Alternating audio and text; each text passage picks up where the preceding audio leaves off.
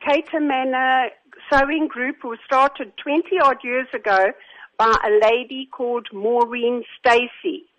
And she started it to teach ladies how to sew so that they could learn how to sew and make garments and items for sale in order to, make an income. How would you describe women taking up sewing as a career path?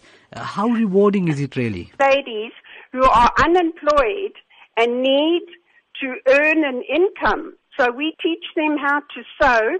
We start off, they do bedspreads by hand, and then we cut out garments and they sew the garments on the machines that we loan them at the clinic, and then they can take the garments home either to keep or to sell to get a small income. So how important would you say it is to provide somebody with a skill rather than giving them a handout? Very important, because then, once we are not there, they can carry on and maybe teach other people as well. So how can women get involved in this initiative offered by the Cato Crest Sewing Group? They have to go to the Cato Manor Clinic on a Thursday afternoon, 1 o'clock till 3:30, and it costs R5 per month.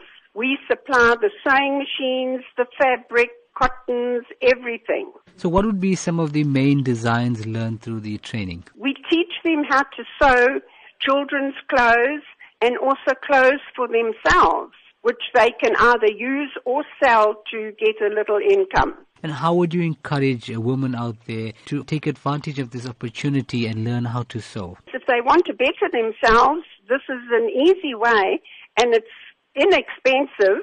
It costs R5 a month. It's not like they have to pay a huge amount to learn a skill which will benefit them in the long run. What sort of skill is required from a person who is interested in taking up sewing as a career or just a hobby? Nothing. They don't need to know anything.